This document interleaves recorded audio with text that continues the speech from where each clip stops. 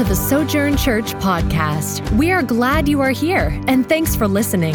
As a church, we exist to exalt and enjoy the supremacy of Jesus Christ in all things, equip the saints, and extend the gospel to all people by reproducing disciples and churches for the glory of God. More information about the life and mission of Sojourn Church can be found at sojourntulsa.org. That's SOJOURN Tulsa.org. Well, we are starting into our Advent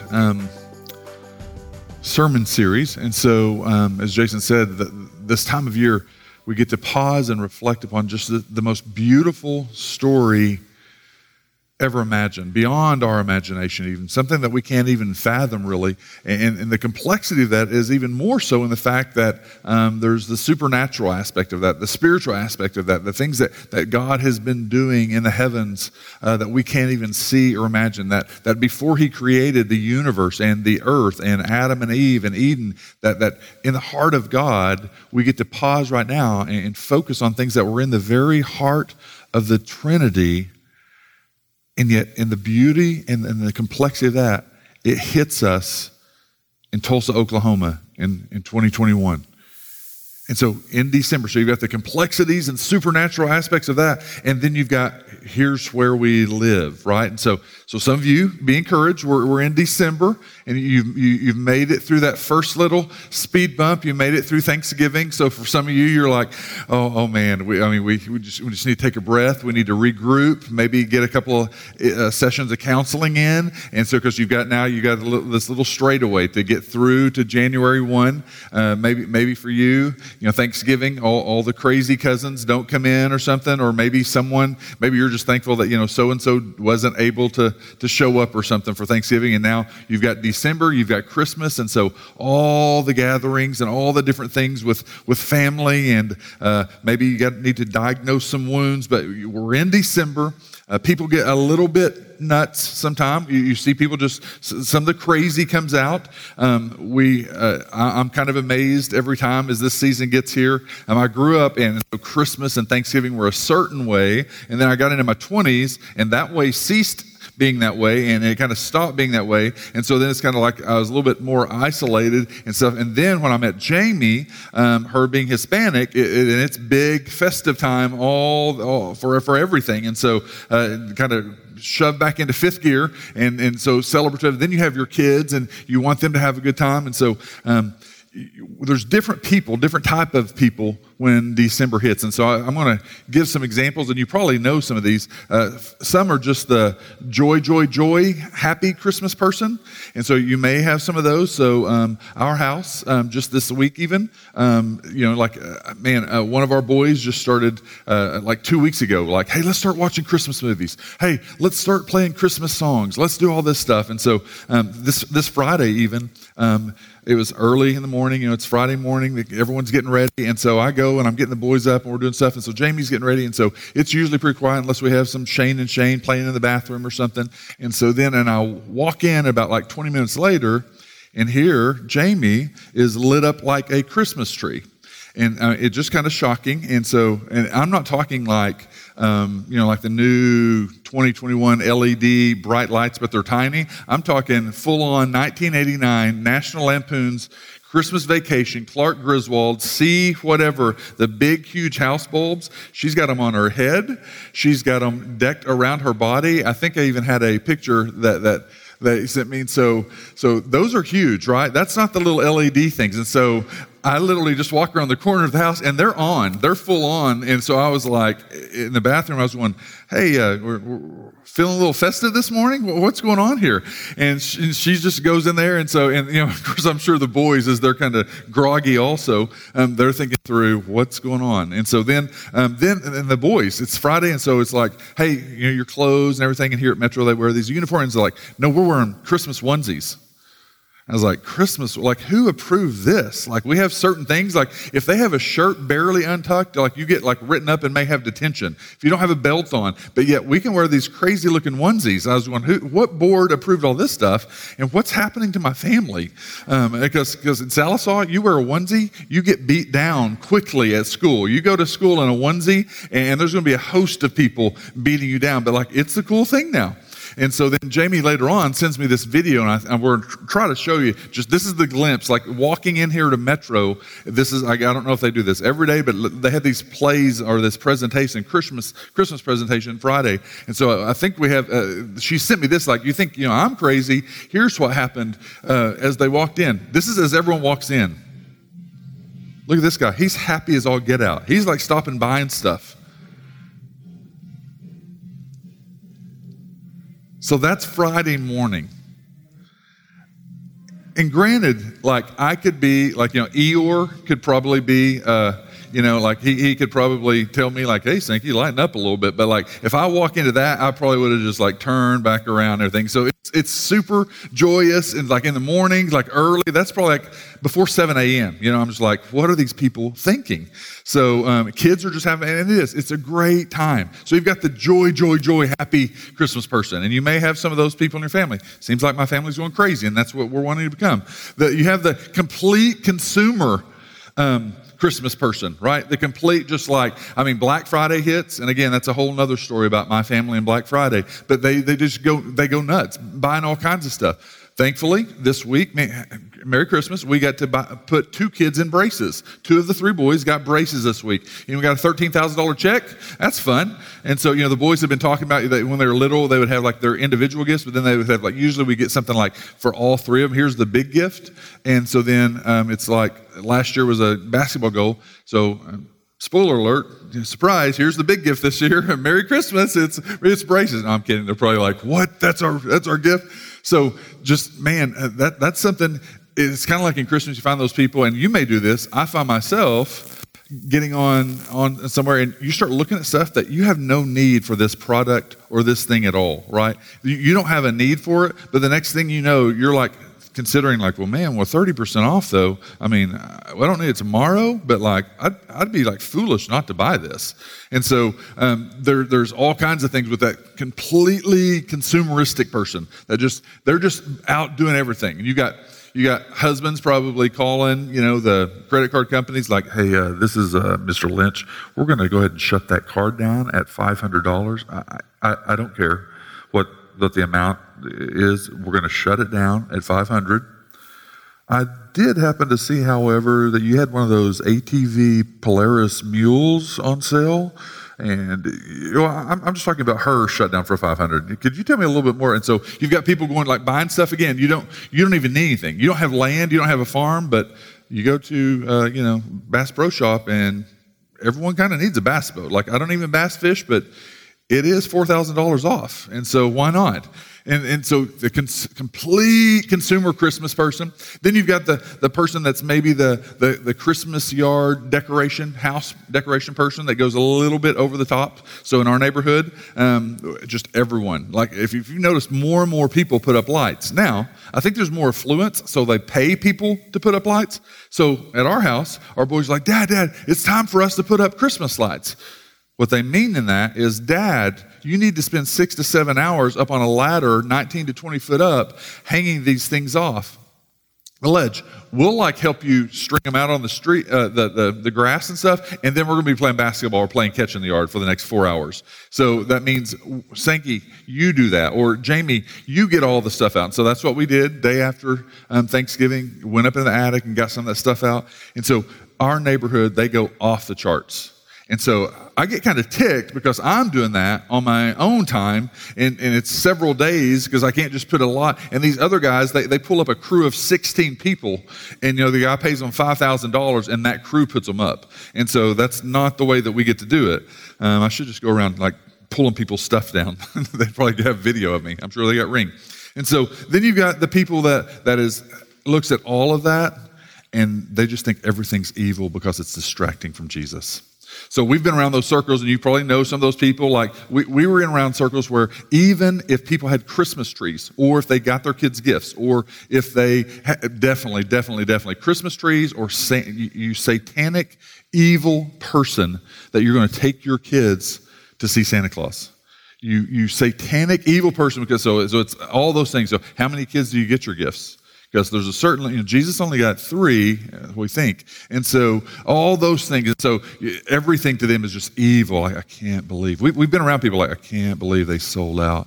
They have Christmas lights up. Oh, this is killing Jesus' soul. This is just so sad. And so we've been around those circles, and and so once you get kids a certain age, you're like, hey, let's just have fun with this and teach them a whole lot about Jesus. But we've been around that where everything is evil Christmas person. And everything that you do, you don't even realize it. Like you just get something new, and then the next thing you know, they're using that as ammunition about like, yeah, did you see that they bought a new, whatever. And it's like they don't even love Jesus anymore. And so then you get people, the last group of people is just, and this may be some of you, just trying to get through the holidays, just trying to get through because of maybe life difficulties, health issues, maybe holidays for you, there's a lot of passed away loved relatives. And so loneliness, some depression can sit in. So the holidays weren't what they used to be. And now you really are just thinking through, man, there is hope in a future day.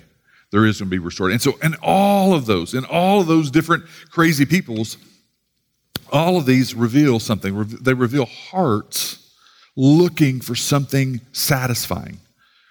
What our hearts are wanting is something of lasting satisfaction. What could God bring us or give us that would surrender to us, that would give us this lasting satisfaction? So is it heaven? Is it even salvation? So all of those things really are just a means to something else, even salvation, even justification, even sanctification. The one thing that God could give us that no other item, no other object, no other place, even another realm could give us, could compare with the one object of just God himself.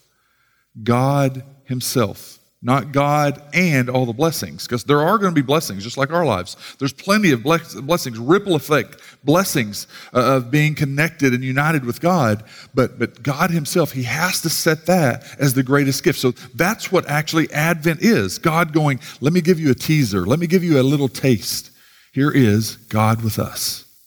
And what did Jesus do? He lands and starts telling people, hey, the kingdom's here and it's now. And they're confused because they're like, it's not yet fully because we're still hurting. They're trying to kill you, in fact. But he's going, hey, the kingdom, it's me. I'm the king. And so we see this Advent being this time where God is showing us this first Advent, this first coming, his first arrival. And then we know that God had a plan and a purpose in that. And so Augustine, he had some quotes about this idea of where we're at in this place in life, although we know these truths about God and what God has done. And so Augustine, we share the same birthday. And so I'm sure but God did this based on the same intelligence and creativity and all those things. And so here's 3 quotes from Augustine. Just this idea. So I love how deep and contemplative Augustine is. So he says, thou hast made us for thyself, O Lord, and our heart is restless until it finds its rest in thee. And if that's too King Jamesy for you, it just says, you have made us for yourself, O Lord. So think about that. You have made us, every bit of us. If we could wipe away the distractions of hurts, sin, you made us and created us for yourself. So he gets worship and we get him. And our hearts is restless until it finds its rest, its total satisfaction, its complete satisfaction in you. He says, I was not yet in love, yet I loved to love. Man, he is a 4 on the Enneagram. Again, appreciative of this guy. So I was not yet in love, yet I loved to love.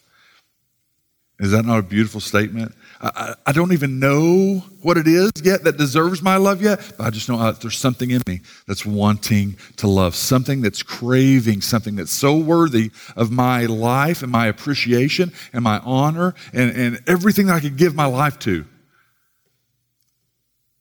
I sought what I might love in love with the very act of loving. So what's eternity going to be? You're walking around in love with loving Him. Eternity is going to be walking around going, God, this is incredible. No bad news today, not getting fired, not losing a job, didn't get cancer today, no fear of any of that, just the brightness of Him. I'm in love with loving, and love flows out of Him. Love is not a rule on the side that God has to look to and go, oh yeah, I'm supposed to be loving sometimes. They should know me by love. No, love didn't even know what it was until it flowed out of God. It flows out of the very essence of who God is. It's not a side contract or side characteristic. Love is flowing out of God. And so Augustine got a glimpse of that. He's just going, I know this. I've got to love someone, something that I could set before me that would satisfy my soul. I love loving something. And we know that God created us as worshipers. Our hearts are idol factories, and we're continually going, is it a 2022 Tundra truck? Because man, I could love it. And God goes, that's not evil, that metal and rubber together, that's not evil in itself. And you can have one, but Sankey, that's trash compared to me. So that may be for you, that may be something, that may be the house, it may be an idea, a lifestyle. Maybe it's a kid, finally a kid. Maybe it's a marriage. Maybe it's just the things that you want. Maybe it's an idea of what that is. And He's going, hey, there's something greater. I know you want to love and you want to be satisfied in something, but I'm telling you, I'm it. And so Augustine says, to fall in love with God is the greatest romance. To seek Him, the greatest adventure. To find Him, the greatest human achievement. Even if you're bent more on the achieve ladder kind of mouse wheel instead of kind of the close your eyes and contemplate cloud, in all of those it reveals hearts that are searching for that which satisfies the soul the very most. Ultimately. And so Advent was God saying, let me give you a glimpse of what this is going to look like.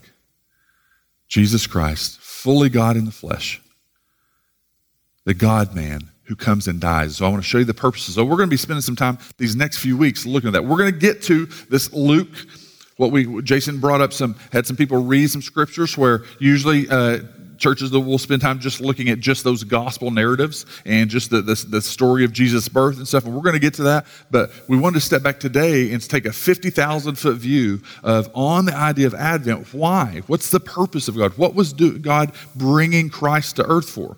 And so we're going to see that this 50,000-foot view. We're going to get to like Luke chapter 2, 8 through 10. And in the same region, there were shepherds out in the field, keeping watch over their flock by night, and an angel of the Lord appeared to them, and the glory of the Lord shone around them, and they were filled with great fear.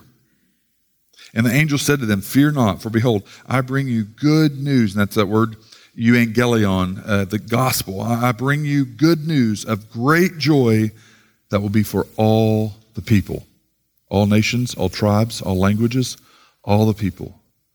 And God was going, everyone's going to hear this story. Everyone's going to get to hear about what I was doing in this Advent, this first coming of Christ. And so we're going to look at the next slide I have. It's showing you for the next 4 weeks. We're going to kind of look at this recreation today, just looking at in awe during this Advent time. Advent in awe, recreation. So God's recreating what He created in Eden with Adam and Eve. New life, God's redemptive plan. And what we're going to do is we're going to track through 2 Corinthians, using 2 Corinthians, the end of chapter 5, to look at what God was doing in the bigger picture. And so today we're going to look at mainly 16 and 17, a very familiar verse for most of you. And then next week we're going to look at reconciliation in verses 17 through 21, verses 18 through 20 actually, just that idea of reconciliation, that we were reconciled and God made us reconcilers, taking that message, that gospel to others. And then week 3 we're going to look at justification. Looking at verse 21, which is a synopsis of the entire Bible, the whole scope of what God was doing in His redemptive plan. And then the last week, just that adoration on the incarnation. Wouldn't we adore not just little baby Jesus, but go from, well, I'm very familiar with the story, just kind of blah, blah, blah. Yeah, no, I know. Great joy for all the people. But no, let's be amazed at this Jesus. Let's take a fuller picture.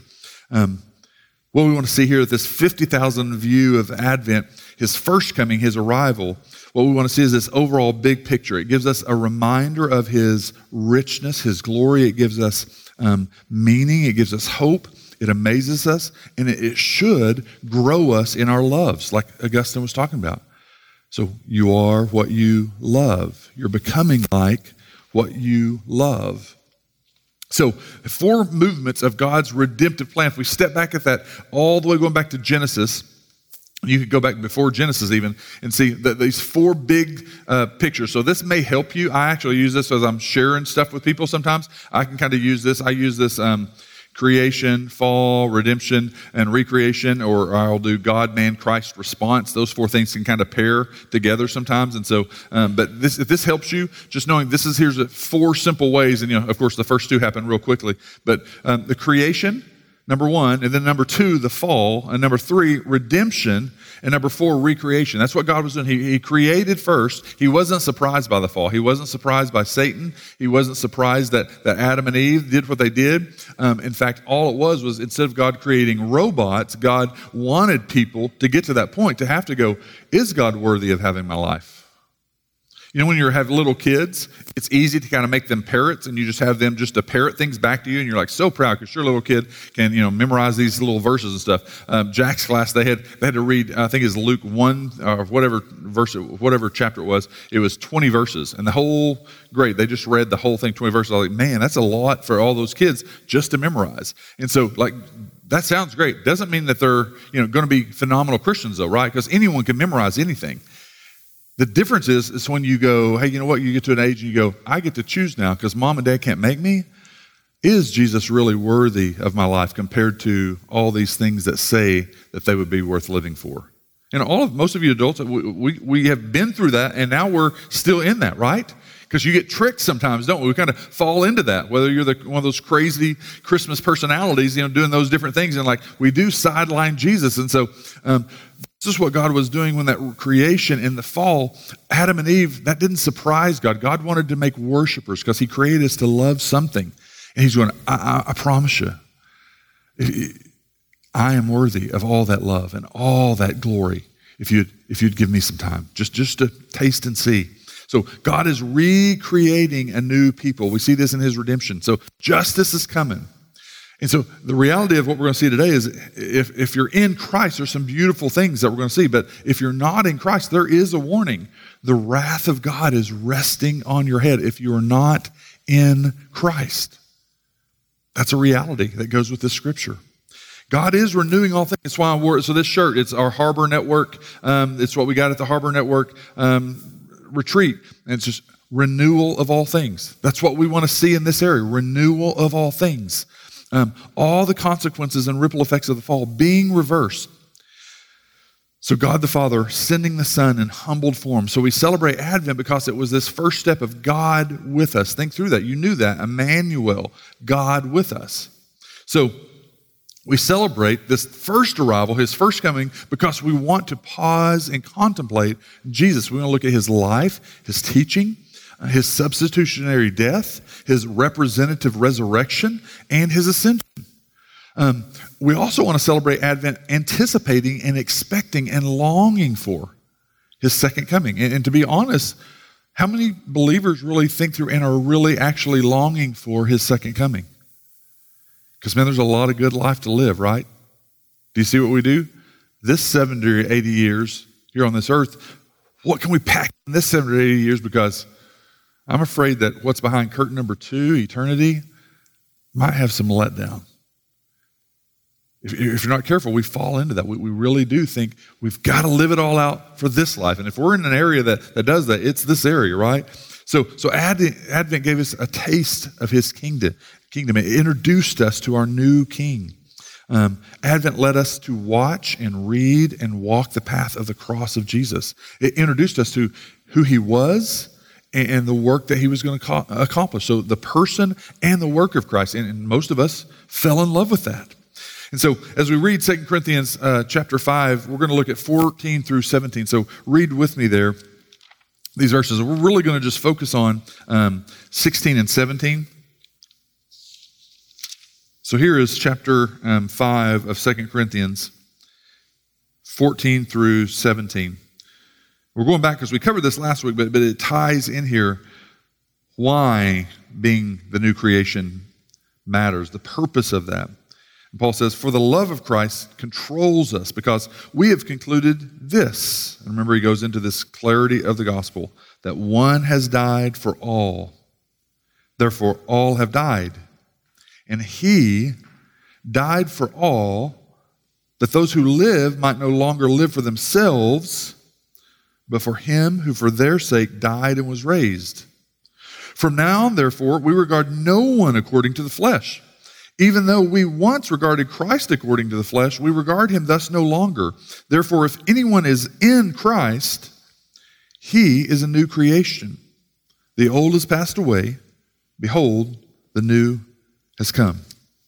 So, Father, we pray that you would use your word to open our eyes to see the beauty of what you want in the new creation for us, to see the depths of that, to see what comes in that package of regeneration, as we'll see. But would you also allow us to treasure you more during this season, to see your overall plan of redemption, to see what you have enacted, what you have done in our place, and let us be amazed during this Christmas season, not because of new gifts or lights or just the excitement of good food and good friends and good family, but God, that we would just have our eyes exalting and enjoying Christ in this season. In your name we pray. Amen. So, first thing there I want us to see is that idea of Augustine's idea of what we love. So, for the love of Christ controls us, and we talked about that. That changes everything, right? The love of Christ now controls us, and that flows right into what he says in the next section. Sometimes we've separated verse 17 as this set apart verse because it's, for many of you, if you went through the topical memory system when you were saved or something, so that was one of the first ones. Therefore, if anyone's in Christ, he's a new creation. So you're like, oh man, that's me, man. I left behind my sin, now I followed Christ. And so it was this very categorizing place in your life, and this categorizing scripture reference. And so from now on, Paul says, based on all of that one died for all, and those who live might no longer live. Because the love of Christ now controls us, and what that means is that I've understood what Jesus did in my place. I've understood the depth to what he's done, and so that controls, that changes everything for me. This is revolutionary thinking. From now on, look in verse 16. So from now on, based on the gospel, he brought that out very clearly. One had died for all, and those who live, they're going to live not for themselves anymore, but for Christ. So Advent season should be like your Super Bowl month, right? From now on, a change has occurred in our thinking and evaluating people and situations. There's been a change in the way that we look at things. Our eyes have been open to Christ. So there's this shift. Paul had made judgments about Christ and other people, but now the love of Christ now controls him. He no longer, notice what it says in verse 16, he no longer regards anyone according to the flesh. Now there's several things on that, and there's different commentaries on that, because definitely Paul, we know, he did regard Jesus in the flesh only at one point. So Paul was so proud of his Jewish heritage, so proud as an Israelite, so proud as a Pharisee, so proud of his standing for God's word and God's law, that what was he doing? He hated Christ. He thought he was just another sage who had gathered a crowd, and thank you, God, they killed him because he deserved it, because he was a blasphemer. That's what Paul thought about. That's what Saul thought about Jesus, right? It was just a little sect of Jews who had thought that he was the Messiah, but they were wrong. He died on the cross. And now there's this crazy story going on that he's up running around, or he resurrected from the grave. So what's Paul doing with his band of guys? They're going around imprisoning and probably killing some Christians. So the part of the way, all those who were part of the way. And so then the Damascus Road situation happens, where Paul's opened up to see Christ, and Christ come to him and says, Paul, why are you persecuting me? Man, hold up, I've just been persecuting people. And Jesus going, that's my body. That's me you're persecuting. And me directly and me indirectly by persecuting your church. And so there's this huge shift now. And so Paul oh man, no longer do I consider Christ only according to the flesh. I used to see him as a man in just the flesh. Now he is God. He is 120% God and 120% flesh. So don't have that idea. So remember, there were some early heretics that believe that Jesus wasn't God. There was a time when Jesus wasn't God, that he was created by God, and so they believe that Jesus wasn't eternal, and so all those things are heresies, right? And so Paul now realizes, no, he was always God. He was God, and he is God, and he died and resurrected because he's God. And so that changed not only his view of Jesus, but notice what Paul says, because of him dying, and those who live now don't live for their own sakes, but for him, it changed my view of other people. No longer do we regard anyone according to the flesh. We used to do that with Christ and everyone else, but now we don't even do that. So it became this humbled view at the bloody foot of the cross. Paul has conceded, and now he's fighting back, holding back his previous judgments based on his self-righteous devotion to the law. He says he no longer regards anyone according to the flesh. Even in Paul's, so think through this. We all, exalt Paul as greatest Christian. Like, Peter's number 2. Paul's the Michael Jordan of Christianity, right? And so even in Paul's devotion to Scripture, in Paul's devotion to God's righteous cause and pursuits, in Paul's devotion and protection of orthodoxy in Scripture, in Paul's devotion to being theologically correct. Sound good? Sounds pretty good so far. Like that's someone you want to follow, right? We like those people. We know those people. In all of that, he was blinded in his own self-righteousness and therefore missing the beauty and grace in Jesus. You can be theologically correct. You can be the one standing what's right and correct and orthodox. You can be one proudly, the word. You can be, and guys, I've been around those circles. I've been in the churches. I went to Southern Seminary. It produces sometimes those things. And what people don't realize is you can do all that and not be loving like Jesus and not be graceful like Jesus. So Paul goes, hold it. It shifted me. Now I no longer regard anyone according to the flesh. It changed my view of the way I look at people. He used to have this, it changed Paul to the point where Paul's own righteousness used to control him. With his whole life, every single decision oriented around fleshly categories. He had these little lists and these little categories, always afraid of, I have to look like this and to guard God's holiness and all this. And so lists. And he goes, it changed all of that. It changed that. Then he became captivated after seeing we are all guilty and on death row. Now it humbled him. We regard no one according to the flesh. Yeah, I see what they're doing.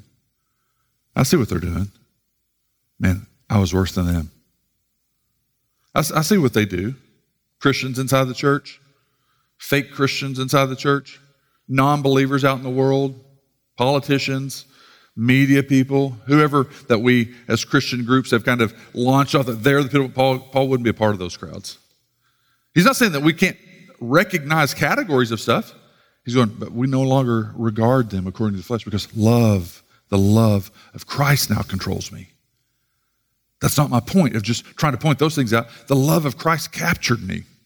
You see, God had a plan of renewing all things. Advent screams that we need someone of lasting satisfaction that will captivate our souls and also transform us. So in little bitty ways, that's why we have people dressing up as Christmas trees in your house. That's why in little bitty ways, people are clicking on products and spending hundreds of dollars they probably don't even need the product for, or they're spending $5,000 on their house being lit up. All these are reminders and glimpses of hearts that are wanting something to captivate our souls with lasting satisfaction. And it's all part of God's beautiful plan of delivering us to himself and him to us. So 2 Corinthians 3:18, that we would be eventually not just gazing with blurry vision, but now we'd be face to face with him, beholding the glory of the Lord, being transformed. God with us was the point. So Paul has seen and experienced that. And he says, this Jesus, it changes everything. So now I'm no longer regarding others according to the flesh. So how helpful would that be if that's how we lived? How helpful would that be? Now, flowing all of that together, the love of Christ controls me. Now, the way I look at people, it's not just the categories of things that they do. And we have a hard time with that sometimes. And then Paul says, now, therefore, based off of those changes, even the way that I viewed Christ and the way I viewed others, now, since love controls me, man, anyone who's in Christ, he's a new creation. The old way of looking at people, the old way of my sins, the old way of living my life for other things, now it's all put away because the old things are put away and now it's living for Christ. The new has come. And so remember what this all flows from chapter 3, chapter 4, chapter 5. Remember what 3 was about? Old covenant to new covenant. And Paul's piecing all of this together. Even though we're doing it in several weeks, it was all right there together. Old new covenant, new covenant. The old things are fading away. The old self we're wasting away, but inwardly we're being made new. And so no longer do we do things in those ways. We don't have all those categories. Instead, now we have this idea. And I know some of us are going, oh, well, hold it. Aren't we told in Scripture that we've got to abstain from sin? And so to be holy, we've got to be set apart. That's what the word means, set apart. And so, why did Jesus come to this pit full of dark hell to give his life? He was holy and set apart without that. So how do you go and be holy in a culture that is not holy? And so we just struggle with that. So because of our new identity in Christ, we don't have to worry about the reality of what your past brings with you. That new identity says the old has gone. Even the way that you look at things. So here's some things that this brings up. Now, this brings up a whole doctrine of regeneration. I'm going to go through these real quickly. But this idea of verse 17, therefore, if anyone's in Christ, he is a new creation. She is a new creation. I think in the Greek, actually, there is not a he is or she is. It's, and I'm not trying to play the NIV thing. There's no verb there. It's just new creation. It just says new creation, I think, in the original Greek. And so in that speaks of the package of regeneration. So regeneration may be a big word for you and you hadn't heard that much. That's what Nicodemus and Jesus were having that conversation. Remember John chapter 3 when Jesus talking to Nicodemus, the teacher of the law, and he's like, hey, you must be born again. That word born again meant born from the Spirit, born from above. And so he was saying, and Nicodemus was like, what are you talking about? Do you have to go back in your mother's womb? And he's like, man, you're a teacher of the law and you don't understand this? You must be born of the Spirit. What was Ezekiel saying? What was Jeremiah saying about the new covenant was going to come? That no longer was it these external rules that you're keeping, but God's going to write his law on your heart and that the Spirit would be placed inside you. Never before in the Old Testament did the Spirit come and stay in you. He was intermittent on those people in the Old Testament. So the church, it's new where the Holy Spirit comes and indwells and stays with believers. That's encouraging, right? Because I don't do well with the Spirit, even myself. And so I don't know what it would have been like when he was not in my house with me all the rest of the time. So this speaks of this big package of regeneration. The regeneration package. This is exactly what God's purpose was before the foundations of the earth, before he even created. And so when we see Advent, and we say, oh, it's little baby Jesus. And then he grows up. And then at 30, he becomes this sage, this prophet that we find out is the Son of God. And his miracles and his teaching, his perfect righteous life. By the way, that's what you're going to be living out in heaven. Thank you, Jesus, that you did that. And so that's what we're going to be living out, imputed to us for all eternity. That life and death and resurrection, that is part of this regeneration package that before the foundations of the earth, God was performing. So God is with us. That's the goal. Before creation, Christmas was not the focal point. The cross of Christ was the focal point. But the cross of Christ, even though it's the most ultimate, greatest event and thing that ever happened, it still is a means to something else. So the cross is what gets us to what? God himself. The God is what reconciled us. So in this package of regeneration, what God was showing us in Advent were these huge terms, like reconciliation. So what does that mean, to be reconciled to God? That's part of the package of regeneration. Atonement for sins. Remember the Old Testament, killing all the animals? Thankfully, we don't have to do that. So we have one sacrifice for all time, for all sins, right? One person, one time died, right? And so atonement for sins, that's part of the package that you get. Forgiveness of sins with that. What about these two? We never think of wrath and justice. Wrath and justice. The justice of a holy God. Wrath and justice brings up courtroom situations, don't they? Guilty. I deserve wrath. 10 sins, 10 million sins. I deserve wrath. Because God's justice says a holy God can't just play hide and seek and peekaboo and close his eyes and go like, well, I'll just act like they didn't sin. No, I'm holy. I can't lay down my holiness. Something has to be killed for this. Something must be slaughtered for this. And there's nothing good enough. I couldn't take 10,000 humans and ask who would step up to be slaughtered or to lock them away for a period of time. There's no purgatory. I need something to die for this, something to take on and absorb the sin, and then my wrath to be meted out against it. Because I am just. All wrongs that you have suffered, all the things that you've had people do to you when you were a little kid and they called you ugly or chubby or four eyes or brace face or zitsy face or whatever, from those things to people as adults who completely slandered or tried to destroy your life, hurtful family members, acts that you've done in secret and darkness, every one of those deserving wrath. And God's holy justice says Christ is going to take that on. All part of this package of regeneration because of Advent. God going, in Advent, I'm giving you myself as this holy, beautiful sacrifice. Justification, sanctification. What about adoption, being brought back into God's family? God saying, because of the bloody seat that's right there, you get to come back to my table. Sanctification, glorification, the finished work as we discussed last week, a sanctification, that ongoing work, that's all part of you are a new creation. The old is gone, behold, the new has come. You needed life from the Spirit. You needed a new heart with God's righteousness now available to you through the Spirit, enabling you to obey where before you couldn't obey. Here's three realities that are part of this new creation that sometimes we get a little confused. This is where things get difficult inside small group or church life. So here's these three realities. I think I got a slide for this. Backwards one, Clayton. We should not expect lost people to think and live like new creations. We do, though, don't we? We do. They are not. They are not capable of living like new creations of the Spirit. It drives me crazy, especially like today.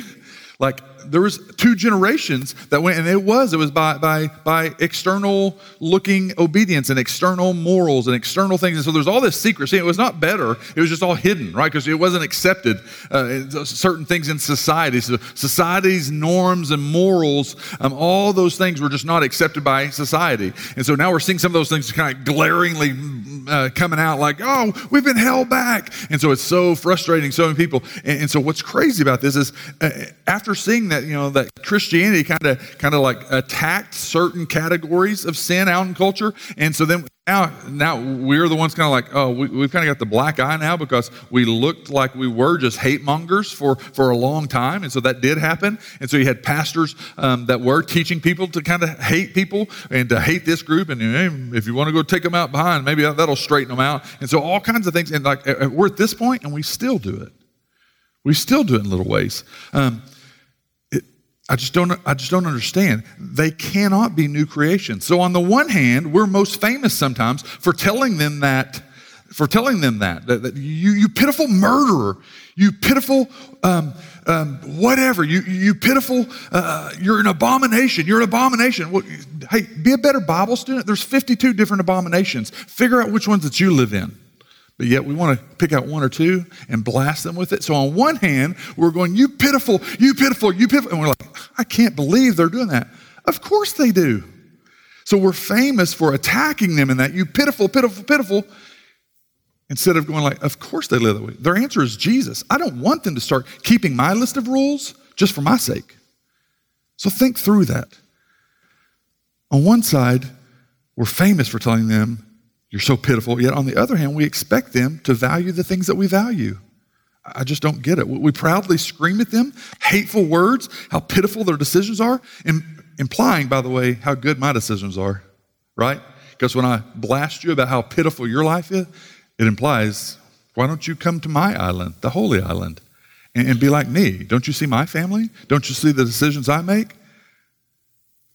They get the point. It's implying how good we are comparatively. But at the same time, we seem amazed that they indulge in some of those things.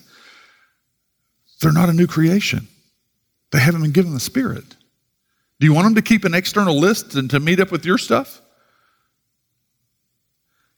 The second thing is we should expect people who claim to be followers of Christ to be growing in Christ's likeness. So people who are in Christ, they should be exhibiting fruit of the new creation life. So you've got a whole nother category of Christians who are in the church who aren't changing and being transformed, who are still tied to all kinds of sin and all kinds of secret sin and doing all kinds of things. So their lacking thing is not grace. Their lacking thing is just obedience. They're not obeying. And if I could just pause on these two first points, the crowds that I've been around, just whole crowds who do not even realize that they're part of that first thing. They actually expect lost people to behave like they're new creations. Like they don't realize that that's what they're doing. They're always thinking that. Now they would never say it. They're like, oh, I guess I do. So I'm amazed in the crowds I've been around who don't even realize that about themselves. But when we're screaming for the second part, just more rules, more lists, more obedience, more. I'm always evaluating every one of you to watch how you're doing. How more rules, more lists. You need more. Because why? Because I think I've nailed it. And so for a long time, pastors did that. And so the thing was, when you live, here's these 4 points. I'm assuming all you people are, because I know you think that I do. Instead of pastors being real, like, man, I'm just as flawed as you are. Surely I'm getting paid for my time each week to be in God's word and in prayer and to leading and discipling people and helping people grow. So surely that should come out. You shouldn't be some things that have come out lately in the last 20 years. But we're still pastors. They're flawed also. And so pastors that try to present it as, I live this way, I don't know why you don't. That's part of our problem. The pastor should be going, no, I'm at the foot of the cross every day. Not regarding people by the flesh, not regarding them by what they're doing in those categories. I was just like them or worse. That's what we need people doing. And so it just shocks me. And that last one, that being born again, a new creation living, does not mean perfection. And me and Matt have talked about this repeatedly. So sometimes with me, like if someone's doing something, I'm like, man, why are they doing that? They've been a Christian for like 15 years. Why are they? And so for others, we're pretty quick to like, man, why are they doing that? But for ourselves, if like somebody said something like, well, you understand, I'm like a work in progress. I expect you to give me grace, but I'm very quick to be measuring and evaluating you on any weaknesses in your Christian life. And some churches, they're set up on that. They're set up on that where everyone, so I'm really good on my finances and my this and my this and my this, but then here's this part of my life that's chaos. And like, well, you know that, yeah, I do have some of those strengths, but man, I am weak in those things. Brother, I thought that you were just going to be graceful with me. Give me some time. I'm a work in progress. I need grace. I'm just looking to the gospel. And so they use this gospel language. But then very quickly, they're looking at you like, man, your family's chaos, your marriage is, so we're judging each other on that instead of just like, hey, no, we regard no one according to the flesh. The love of Christ now has changed us, controls us. If there's anyone who was going to be beating down everyone, it would be Paul. And I don't want to try to get in his line, remember? So can you imagine the grace-oriented environment that we could treat outsiders and insiders with if we simply just remembered those 3 points? I'm a new creation. Man, I expect you to act like a lost person. You need Christ. I'm going to be praying that the Spirit opens your eyes to that. I'm not going to give you a list. Hey, you make your family look like mine, and then if you get good enough, then you can come to our church. That doesn't lead to an America that's really religious and truly spiritual, right? It's just religious and falsehood. And so think through those things. Those are some beautiful gifts of the doctrine of regeneration in this idea of being made new. And so in closing, looking at the what Paul's saying there on a new creation, the old has passed away, the new has come. Here's these three points. I had it on the previous sheet. The first one is this new creation, objective work of God. So notice this, that it's the objective work and act by God. He did the work to make you a new creation. You did not. You responded to his grace. So it is an objective work of God. Then secondly, we have the new creation personal subjective experience. Now, in the church, the last 40, 50 years, we've focused on that. So that's my feeling, subjective experience. And so even churches, they want to talk about, we're creating an experience, not a church service, but it's experience. And I'm okay with that. I think it should be a certain thing that happens. But some people go so far floating off into just the feeling aspect. It could be all chill bumps with no part one, the objective truths. We should have incredible emotions and feelings because of the truth that's come out. Now, some people want to go, I just want truth, just give me the intellectual truth, and I'm really skeptical about any emotions or feelings.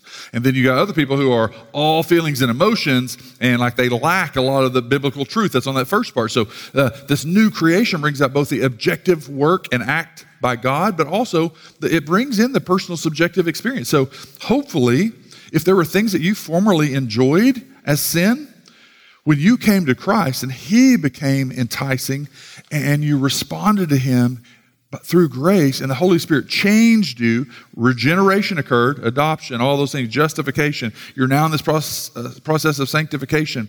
All those beautiful things, your sins were forgiven. Now you don't want to sin and you feel convicted.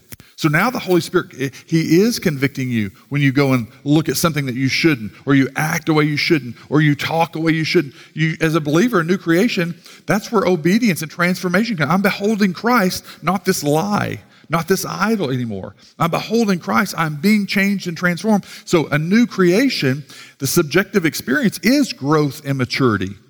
The things that you used to enjoy, maybe in sin, now you go, I don't want to do that anymore. I'm convicted if I even get close to that. And sometimes some of those big ones that will come and tempt you, and now you're convicted by it. That's a gift. Receive that from the Holy Spirit. Like, I want to stay away from that. That is the Holy Spirit bringing conviction, and then he's bringing confession. He's allowing you to confess that as sin. He's also allowing you repentance. I want to stay away from that. So I'm turning from that because I want to follow Christ. My new identity says that doesn't control me anymore.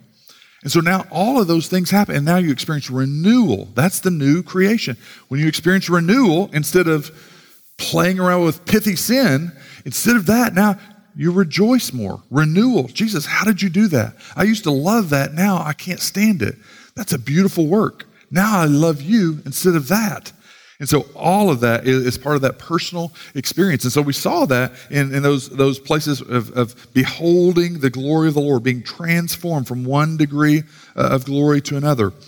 We saw that objective work and act of God in when we looked at the difference between the old covenant and the new covenant. We looked at Jeremiah 31 and Ezekiel 36, that work that the Spirit did in us, right? Gave us a new heart, and he enabled us to obey at that point. And then the last one there is that, sorry, I've got 2 pages between it, is that new creation. This is the one that we're waiting on, the eschatological, and that just means end times. That's a eschatological reality, a future experience. Not only does the advent of Christ bring on these experiences of the new creation, what God has done in his redemptive plan, reversing the effects of the fall, but there's also this renewing of all things with new resurrected bodies that we saw there in chapter 4. A new heaven, a new earth. This is for our experience and salvation here on earth, but also it extends into a future experience for us that it truly is a lasting satisfaction. So remember Augustine's quotes, man, I'm just in love with loving something. I want something that would satisfy. My heart groans and longs to love something. And what did Jesus say right before the cross? Gets alone. 3 guys can't even stay awake. He goes off alone. His first words to his Father in that high priestly prayer in John 17. He's alone. He knows the cross is coming. The guards are on their way. Judas had left the night before, and earlier that night, and that's when the last supper there with the disciples, and he betrays him with the bread. And Judas leaves, and Jesus goes out in there. He's talking, telling them, before long, they're going to come get me. He goes off to pray by himself, and what does he say there? Father, this is eternal life, that they may know you, just you alone, and Christ. That's it. This is eternal life, that they may know you, the one true God, and Jesus Christ, whom you've sent, whom you have advented. Augustine was onto something, that it's all in Christ. The thing that we're desiring, he is our lasting satisfaction. He is our lasting obsession. This is why we pause to exalt and enjoy the first advent of Christ as God's redemptive plan was put before us, and all those things that we can see in that package of redemption. So, as I said at the beginning, we're moving to that birth narrative, but we wanted to step back and take a 50,000-foot view of the bigger plan of God, of redemption. And his recreating that part of the plan was what was going to happen through Christ. That was the overall plan of God, sending Christ in human form. So as we pause to consider Advent, where's your heart at in that? Do you tend to find yourself in one of those different personalities of the Christmas culture? And if you do, you don't have to be ashamed of that. You can just go, man, God, maybe I am getting sucked in to one of those little caricatures. Where is my heart? Where's my heart? Are you satisfying? Is this why I'm so frustrated right now in life that nothing seems satisfying? And maybe that's a lot of people coming out of the last 18 or 20 months that we've had, like, man, we bought a new house. We got a new car. We did this. We did that. And like, still not satisfied. And all the time we need to just come back to him and go, God, let me have greater affections for you. Let me love you as the one true God. Let me love Jesus Christ whom you have sent. If there's ever a time in the rhythm of the year, this has to be it. So I hope this goes beyond a cool little story about Jesus in the manger and the way that was, and a cool little decoration up on the stage to make you think about before the creation of the world, God said, they're going to be fallen and separated. They're going to deserve my wrath, but I'm going to pull out a people, and I'm going to send my son to sacrifice, and only in him will they find what is lasting satisfaction. And I wish I could tell you, and I'm afraid people have been told before, I wish I could tell you if right now you just make that decision, or you're a Christian that's been struggling with whatever, that if you just really pray it hard during this little time, during this last song, that it'll make all those problems go away. It's not. Because he wants you to need him Thursday. He wants you to need him next week when a doctor gives a family member a bad diagnosis. He wants you to need him every day of your life. And he wants you to cling to him, and he wants you to find out through those situations that he is worthy of all praise and glory. And that if it's you having some really bad news come, going, man, when I open my eyes the next time, it's going to be satisfying, lasting satisfaction that I heard about down there. And in Advent, we have that chance to gather around that. So let me pray.